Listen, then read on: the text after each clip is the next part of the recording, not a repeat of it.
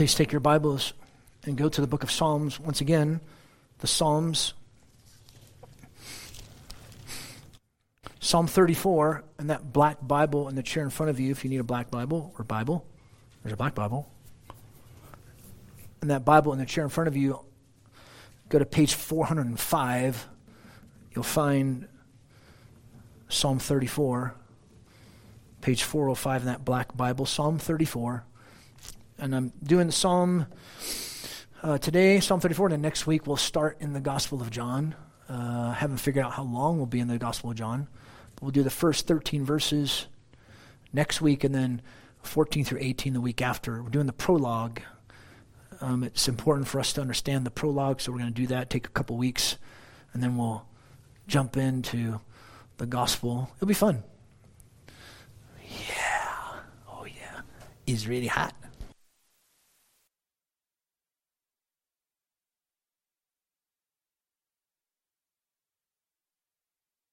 It's just water, it's not coffee. You don't want me drinking coffee. I'll be like, really don't. Psalm 34. Let me read. Notice the superscript of David. When he feigned madness before Abimelech, who drove him away, and he departed. I'll bless Yahweh at all times. His praise shall continually be in my mouth. My soul shall make its boast in Yahweh. The humble shall hear it and rejoice. O magnify the Lord with me, and let us exalt his name together. I sought the Lord, and he answered me, and delivered me from all my fears. They looked to him and were radiant, and their faces shall never be ashamed. This poor man cried, and Yahweh heard him, and saved him out of all his troubles. The angel of Yahweh encamps around those who fear him and rescues them. Oh, taste and see that the Lord is good. Happy is the one who takes refuge in him. Oh, fear Yahweh, you his saints, for to those who fear him there's no want. The young lions, they do lack and suffer hunger, but they who seek the Lord shall not be in want of any good thing. Come, you children, listen to me. I will teach you to fear Yahweh. Who is the one who desires life and loves days that he may see good? Keep your tongue from evil and your lips from speaking deceit. Depart from evil and do good. Seek peace and pursue it. Verse 15. The eyes of Yahweh are toward the righteous, and his ears are to their cry. The face of the Lord is against evildoers, to cut off the memory of them from the earth. The righteous cry, and Yahweh hears and delivers them out of all their troubles. The Lord is near to the brokenhearted and saves those who are crushed in spirit. Many are the afflictions of the righteous, but the Lord delivers him out of them all. He keeps all his bones, not one of them is broken. Evil shall slay the wicked, and those who hate the righteous will be condemned. Yahweh redeems the soul of his servants, and none of those who take refuge in him will be condemned.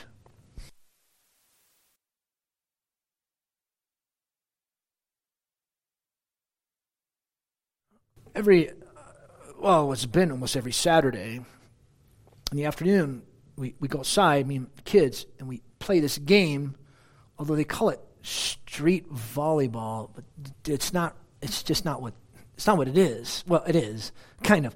We're just hitting the ball in the street, and there's like an imaginary line. But best fun is that there's no certainty as where the ball will go. I think a neighbor said, "Do you guys want me to give you a net?" I'm like, "No, because then we have to follow rules." There's no rules. The only rule is don't pick up the ball. You try not to pick up the ball. You try and keep it going. And it makes us laugh. The fun part is that, like yesterday, I kicked the ball and it goes off of Mercy's arm, and then it hits one of the kids' head, and then it goes the other side. And we're like, that's funny. So we're laughing. It's fun because the fun part is it's so uncertain. You don't know what's going to happen. That's what makes it fun. And you don't want rules of that, because then you'll have to follow these rules. That's what makes it fun. And that's life. We're uncertain on where it goes, aren't we? And yet many times we're not laughing. Sometimes we do. Many times we don't. 2 years this month, it's been. 2 years this month since this whole pandemic began. A lot has changed in the past 2 years, hasn't it? You know, there's so many uncertainties about this virus. Anyone who claims to be an expert is an actual idiot because no one really knows. We're so uncertain about everything about this virus. Then add all the uncertainties of life in general. Cancer, dementia, the uncertainty of a job. As an employee, as an employer. Life is full of uncertainty. And this is where we find comfort as one place in this psalm. I titled it this way, Managing Our Uncertain Lives with Our Ever Certain Satisfying God. Managing our uncertain lives. Life is uncertain. How do you manage it? You manage it with an ever certain, satisfying, good, gracious God. That's how you manage. And I'm sure there's other ways the Bible speaks about. True, but in terms of what this psalm says, so we're looking at just this psalm, Psalm 34. How do you manage our uncertain lives? How do you manage your uncertain life? How do you do that? You do that with an ever certain satisfying God, and He's going to give you 4 ways to do that. We'll see that in a moment.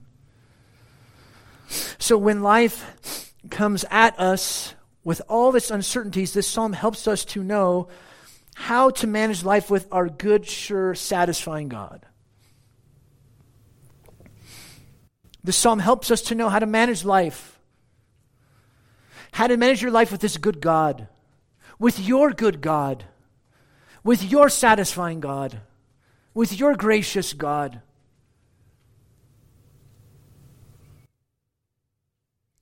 You know, these superscripts from the Psalms are important because it gives you kind of a historical account of why David wrote this song.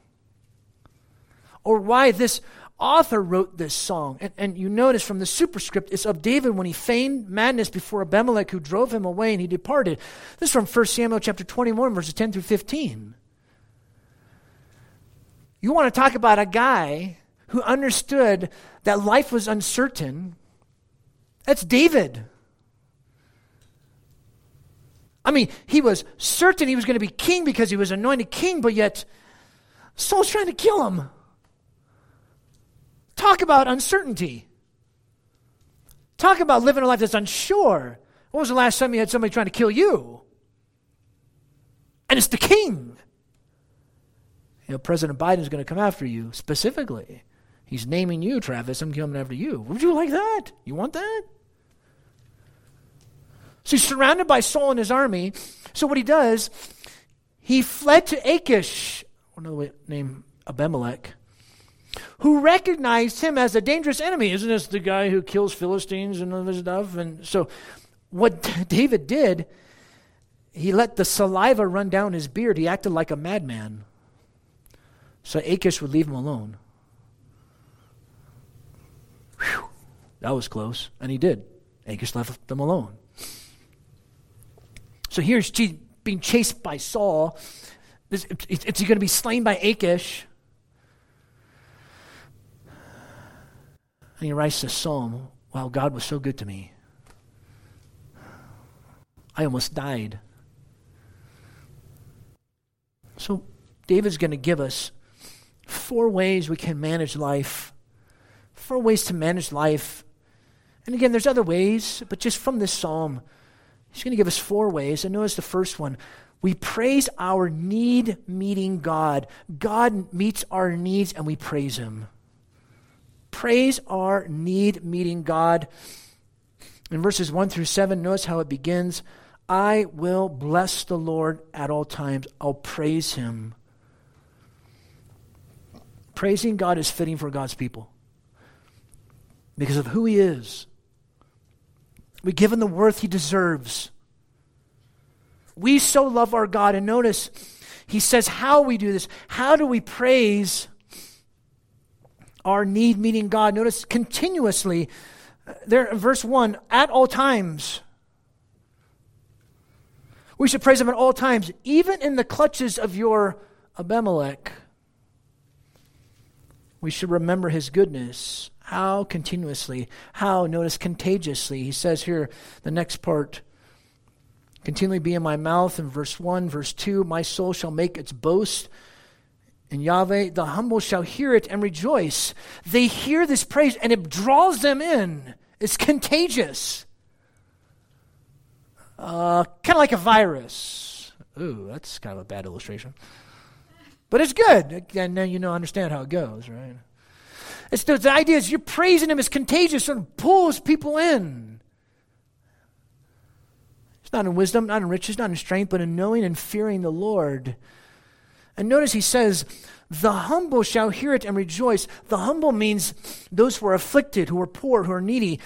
They've learned patience in the school of affliction, says one writer.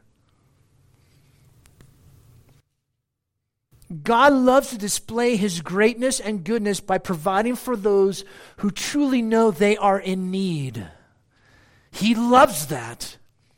He loves it when we say, I need you, I depend upon you, I am at a loss. He loves that.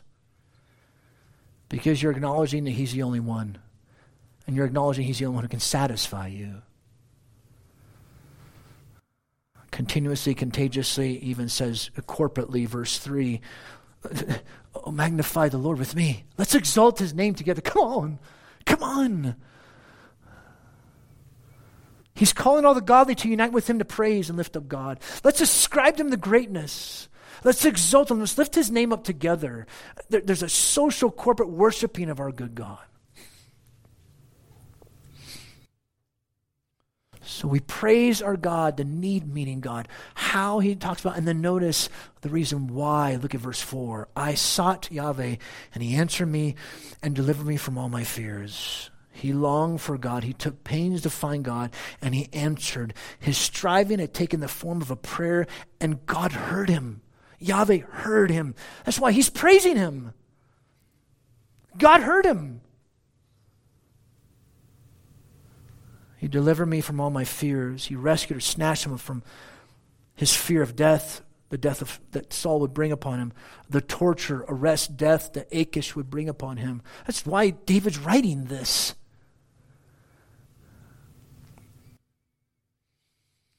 Look at verse 5. They looked to him and were radiant, and their faces shall never be ashamed. They looked to him were radiant. Here's the idea. We can approach God fearlessly and freely, presenting our requests to him. Remember, when we face turmoil, we should not run from God, we should run to God. Don't run from him. Why do we do that? When turmoil and temptation comes, why do we run away from God? No. Run to him. Because then you say, I need you. Look at verse 6. The end of verse 5. He says, and their faces shall never be ashamed. So there's a radiance, he says, in the first part of verse 5, and then their faces shall never be ashamed. So he's kind of doing like a contrast here, a shining and a glitter versus shame. He's talking about God's gracious countenance is reflected upon them, and there's no shame, because shame, there's disappointed hope. He's contrasting a shame-covered countenance versus being bright and bold. So as we humble ourselves, God will hear and answer. We won't face shame. Instead, his grace and his goodness.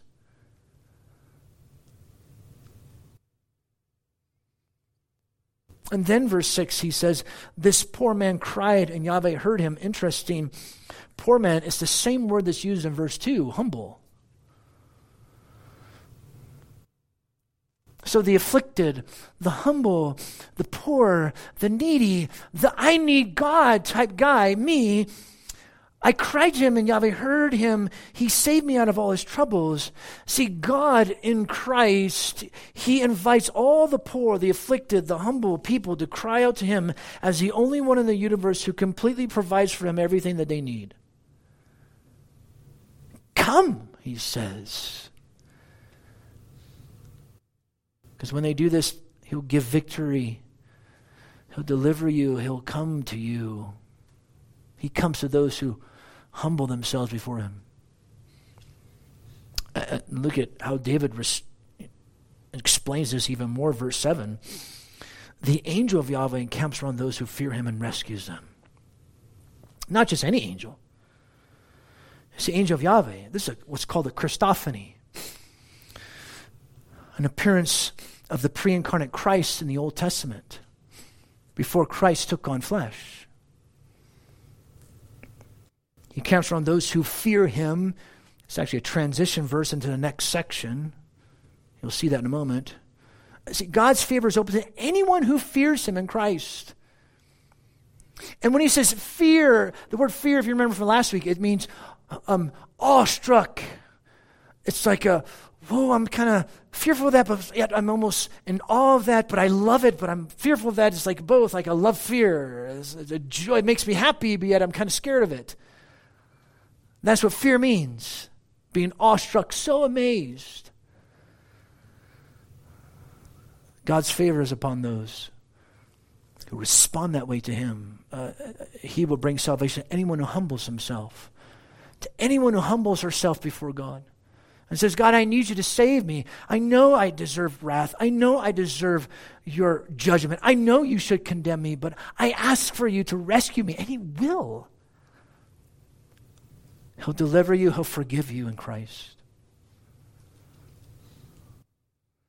So we praise the God who's the one who meets our needs. Number two, second way to manage life, fear our goodness-giving God. Fear him. This is the transition from verse 7 and verse 8.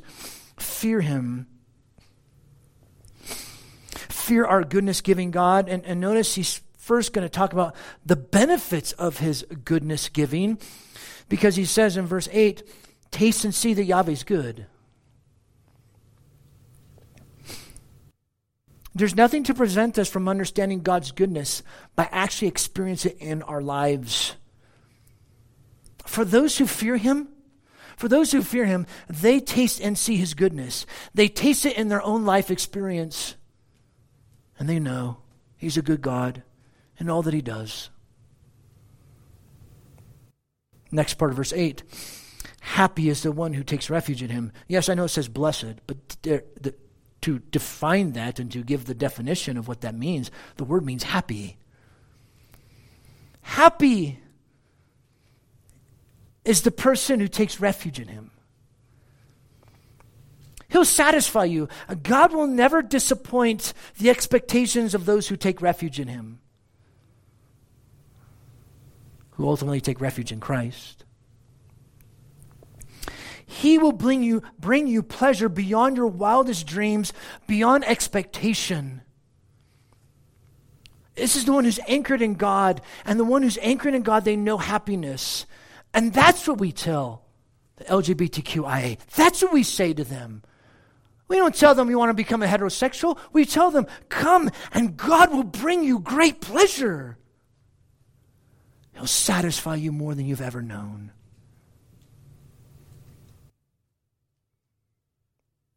It's not about wealth. It's not about health. It's not about power. It's not about having a trouble-free life, but a life filled with such delight, desire, and pleasure in our Creator through Jesus Christ, our Savior. In the midst of the horrible, uncertain things of life, we are in awe of Him, and we have the benefits of His goodness and how He gives that to us. And notice how He says it satisfies you. Look at verse 9. Oh, fear Yahweh, you His saints, for to those who fear Him there's no want. Those who fear God, they have no want. You lack nothing. When we fear God, when we fear him, we will lack nothing. We'll experience his goodness and possess everything in him. He fully satisfies us. That's the heart of Christianity. God satisfies us. Jesus satisfies us. We've been made to worship God, and Jesus brings you to the place where you can have a relationship with God. Just a little tidbit on the Gospel of John. And this is eternal life, says Jesus, that they might know you, the only true God, and Jesus Christ whom you've sent. What is eternal life? It's relationship. It's relational. It's personal. It's intimate. That's eternal life. It's not so much a place. Heaven is a wonderful place. Well, yeah, it is, because Jesus is there.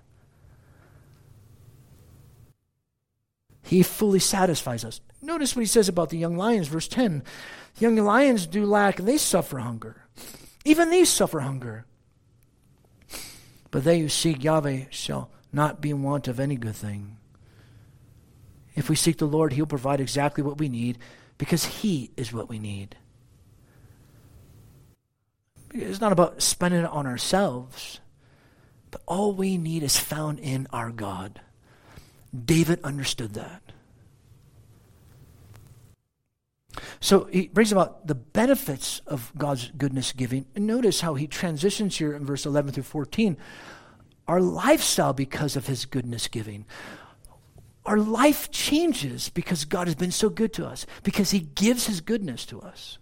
Taste and see that the Lord is good. It changes the way you live. Verse 11. Come, you children. And he's not like saying you're a bunch of kids. He's saying it was a tender form of address. Come, children. I'm a master. I'm going to teach you God's ways. I'm going to teach you the fear of the Lord. He will teach his hearers what it means to fear God. It's a lifestyle. When you're so awestruck with God, when you're so satisfied with God, when you're so happy in God, what does it do to your life? Look at what he says in verse 12. Who is the one who desires life and loves days that he may see good? So there's desire, there's pleasure. How do you want pleasure? How's it going to show itself in your life? Verse 13. Keep your tongue from evil and your lips from speaking deceit. Depart from evil and do good. Seek peace and pursue it. See, a godly life will show itself with words and with a life that's humble, teachable, gracious. Notice he says, the end of verse 14, seek peace and pursue it. A harmonious relationship, well-pleasing, run after it, chase it. When wicked people irritate us, or when saints annoy us, we must seek peace with every effort without ceasing to pursue it. I mean, even David tried to seek peace with with Saul, not Paul. Wait, Saul? Paul? No, not the P, but the S. Saul. Even David tried to seek peace with him. The guy was trying to kill him. So here's a lifestyle because of God's goodness. He's given us his goodness. Even David understood this. Even David lived this. So here's another way. How do you manage life? You're praising God. He meets our needs. You're fearing God because he gives his goodness. Number 3, we cry to our righteous-looking God. He looks to those who are righteous. He looks to his people. When we cry out to him, God's not saying, I'm just so busy. Can you just come back later? I mean, you're just kind of annoying. God doesn't do that. You might do that. I might do that. God doesn't do that. And it's interesting, here in verse 15 through 18, David gives like an against versus a toward type contrast. God is against this, but he's toward this. I'll put it up here. Against versus toward. And I want to start with the against. Look at verse 16 first, then we'll go to 15. The face of Yahweh is against evildoers, to cut off the memory of them from the earth. He does not hear them, nor is he close to them. Notice he used the word face, because you know somebody's face, that's about closeness, intimacy. His face is against them. Here's the hostile intention of God.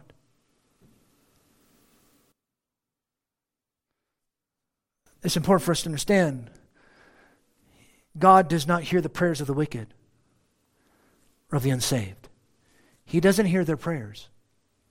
He doesn't hear them pray unless they pray, God, please save me. That's what David's saying. His face is against them.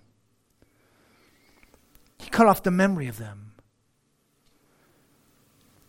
They're going to be judged by God. God will be a help against the violence of the wicked by judging them. They will not go unpunished. God will always vindicate his people. Maybe not when you think he'll vindicate you, but eventually all will be vindicated, all will be judged, which is why I want us to read Revelation 21, because that's the final vindication. And God's finally with his people. So notice there's that against, but then notice the towards, verse 15.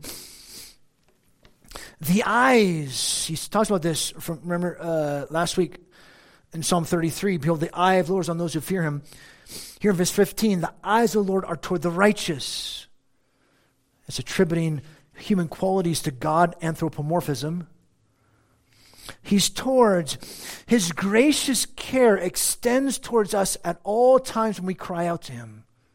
He listens to his people.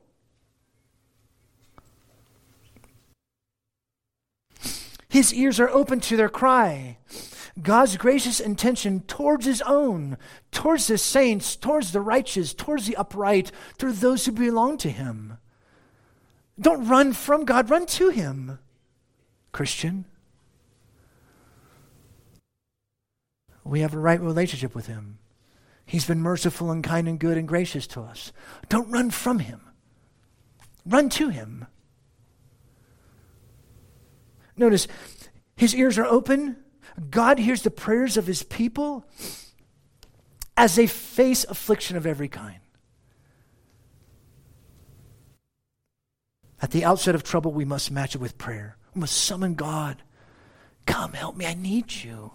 And notice how he brings this even more close to you, and starting in verse 17, because he does the towards in verse 15, then he does the against in verse 16, but he continues the towards in verse 17. The righteous cry, and Yahweh hears them. He delivers them out of all their troubles. He rescues or snatches them away from their troubles. Prayer is effective because of our relationship with God. Because in the end, these troubles will fade because we'll be with them forever. So David's looking to not just what happened with Achish, what happened right there, but also looking to the future. I'm going to be delivered out of all my troubles.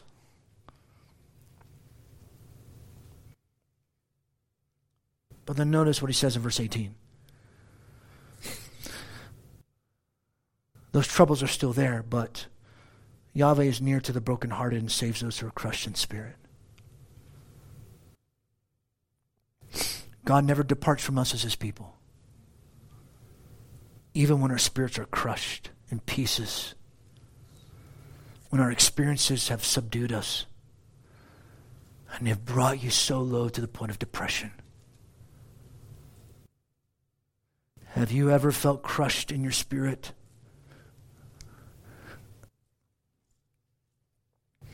Or just so broken?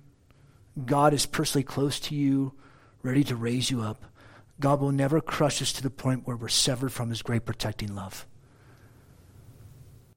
And that's why Jesus prayed that they might, because I love them and you love them just how I've loved you. Wow. Really? That's amazing. Didn't our Savior, the Lord Jesus, experience being crushed? And yet God will vindicate those who humble themselves. Jesus entrusted himself to the Father. He was crushed, but he vindicated him. How did God vindicate his Son? He brought him back to life. Which means what? God will always vindicate his people. He will vindicate you. Not to mention, this is the path towards salvation. Those who are broken, those who are contrite in spirit because of their sin, and they cry out to God in repentance and faith, God will show you mercy. God will save you. You should be judged. Everyone should be judged. Everyone should be condemned. God does not owe us anything. But he's merciful, kind, gracious, and compassionate. In Jesus, who died and rose on behalf of sinners. Repent and trust Christ. You'll be saved. God will show you his grace to you.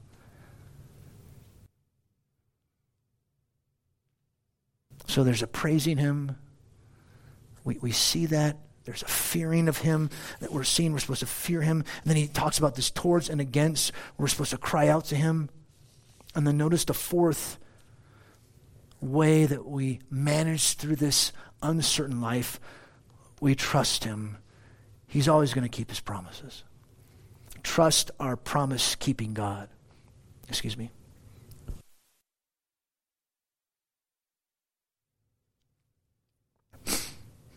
And then he unpacks this, 1, 2, 3, 4, 5 different ways. So he shows God's going to keep his promises.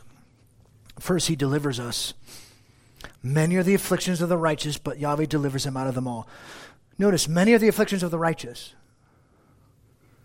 Wait a second. Wait, what? What did I just read? The righteous experience many different afflictions. Yeah, you read that right. Though we have a right relationship with God and live a righteous life, it does not guarantee a trouble-free life. You will face affliction. Well, how does God truly care for us as his people when he has these afflictions come to us? Why me, Lord? What did I do? Why'd you let this happen to me? Listen, God is the sovereign ruler of the universe, ruling over his people, yet his people are subject to many afflictions, so that, being tested by these trials, they may give evidence of their invincible dependability upon God and experience even more of his grace and his goodness.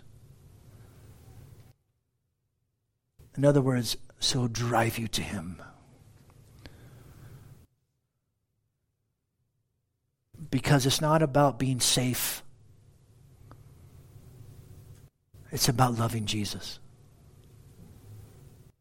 That's the cliche, right? Be safe. Right? No. Love Jesus. That should be the cliche. And that's hard. Especially when you face such afflictions, sickness, even death. But to live is Christ, to die is gain, right? Do we really believe that? Remember, God gets the glory when we cry out to him, because he'll always keep his promises towards his people. I mean, think about it. If our lives were just hunky-dory, then we wouldn't cry out to him. And we wouldn't need him. And we'd be self-sufficient. And that would be sin. Because we do need him. We'll never be self-sufficient. Yet he will eventually deliver us. Because notice he says, the end of verse 19, but the Lord delivers him out of them all. He will. eventually he'll vindicate his people. He always does. Verse 20, he guards us. He keeps all his bones, not one of them is broken. God will take care of his people, in other words. We need to learn to trust him like Jesus. Really, it's interesting. This passage almost prophesies about Jesus. Really, this whole psalm is almost a prophecy about Jesus. And Jesus fulfilled this passage, the perfect Son of God. Not one of his bones were broken, yet he was crushed, but he was vindicated. So here David's writing this song, maybe realizing, who knows, that he's actually prophesying about Jesus to come. The fulfillment of the psalm is really found in our Lord Jesus Christ, who was crushed and yet vindicated, which means what? We will be crushed, but we'll be vindicated. It's a theme throughout all of the Bible. God's people suffer, and yet God will come and he'll vindicate us. He protects us. Notice verse 21. Evil shall slay the wicked, and those who hate the righteous will be condemned. The wicked will face their own misery. They're the cause and instruments of their own destruction. It will come back upon them. Those who hate the righteous will pay the penalty because God always vindicates his people. Have I said that enough to you? He does. He redeems us. First part of verse 22, the Lord redeems the soul of his servants. He pays the price to keep his promises to us for the glory of his name, showing he's gracious and he's so good. He paid the price. I mean, what else do we see this here but Jesus who paid the price for us? He redeemed us. And then last, he gives to us, last part of verse 22, and none of those who take refuge in him will be condemned. The opposite will take place for them as compared to the wicked. He's a refuge for his people. We won't be held guilty. We won't be condemned. He gives to us. He loves his own because we trust in him. So he alone is sure. He alone is certain. He alone is so good. He alone is so gracious.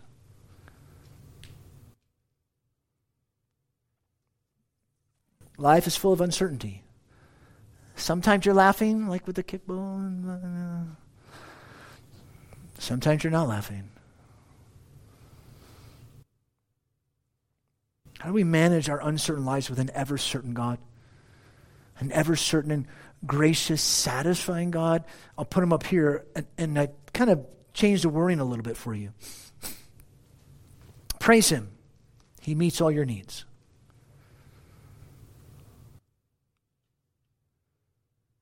He meets all your needs. Not your wants. Sometimes there's wants. But never talks about your wants. The things that you need. And when you think about it, he's the only one that we need. That's hard. It's hard to think that way, right? I mean, we live in America, for crying out loud. Of course it's hard to think that way.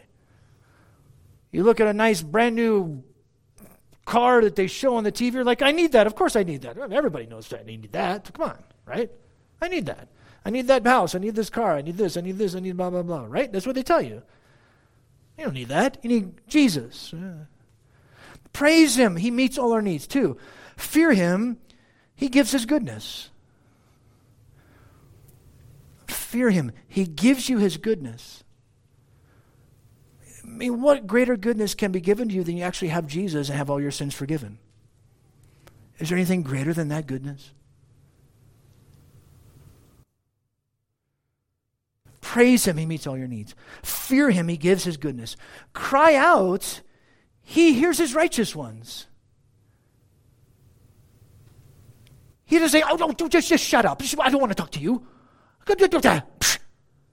Oh, Lord, I'm hurting. I'm struggling. I know. I hear you. He doesn't have a deaf ear to his people.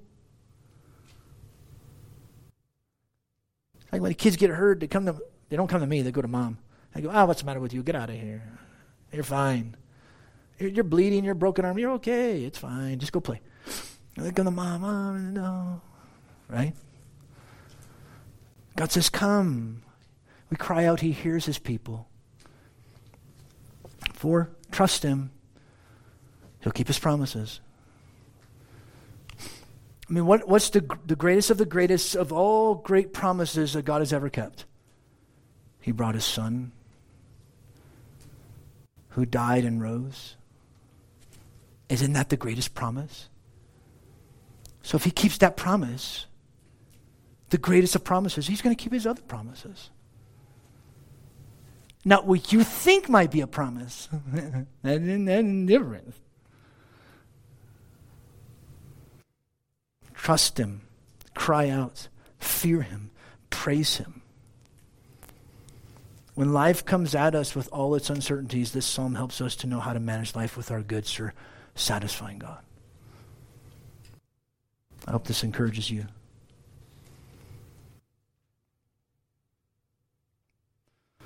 Let's ask the Lord to work this in our hearts, okay?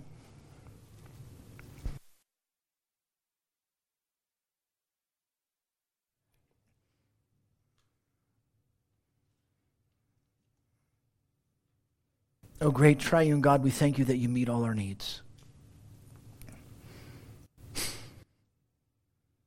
So we praise you. We thank you for your goodness. It satisfies us, so we fear you. We thank you that as we cry out to you, you hear us as your people, the righteous, and you always keep your promises. Help us to trust you. And we'll blow it, we will, like 3 hours from now, 2 hours from now, an hour from now. We'll lack trust in you, or we'll respond wrongly. Be it, thank you, you're so filled with grace. So may we respond with humility, as David talked about here, humbling ourselves before you.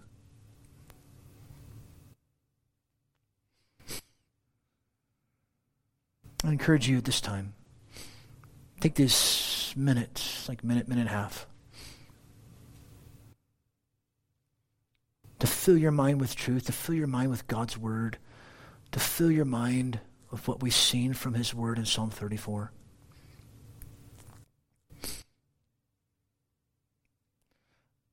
Let your heart be encouraged. And we'll sing, we'll pray. But I really encourage you in this time. Maybe pray.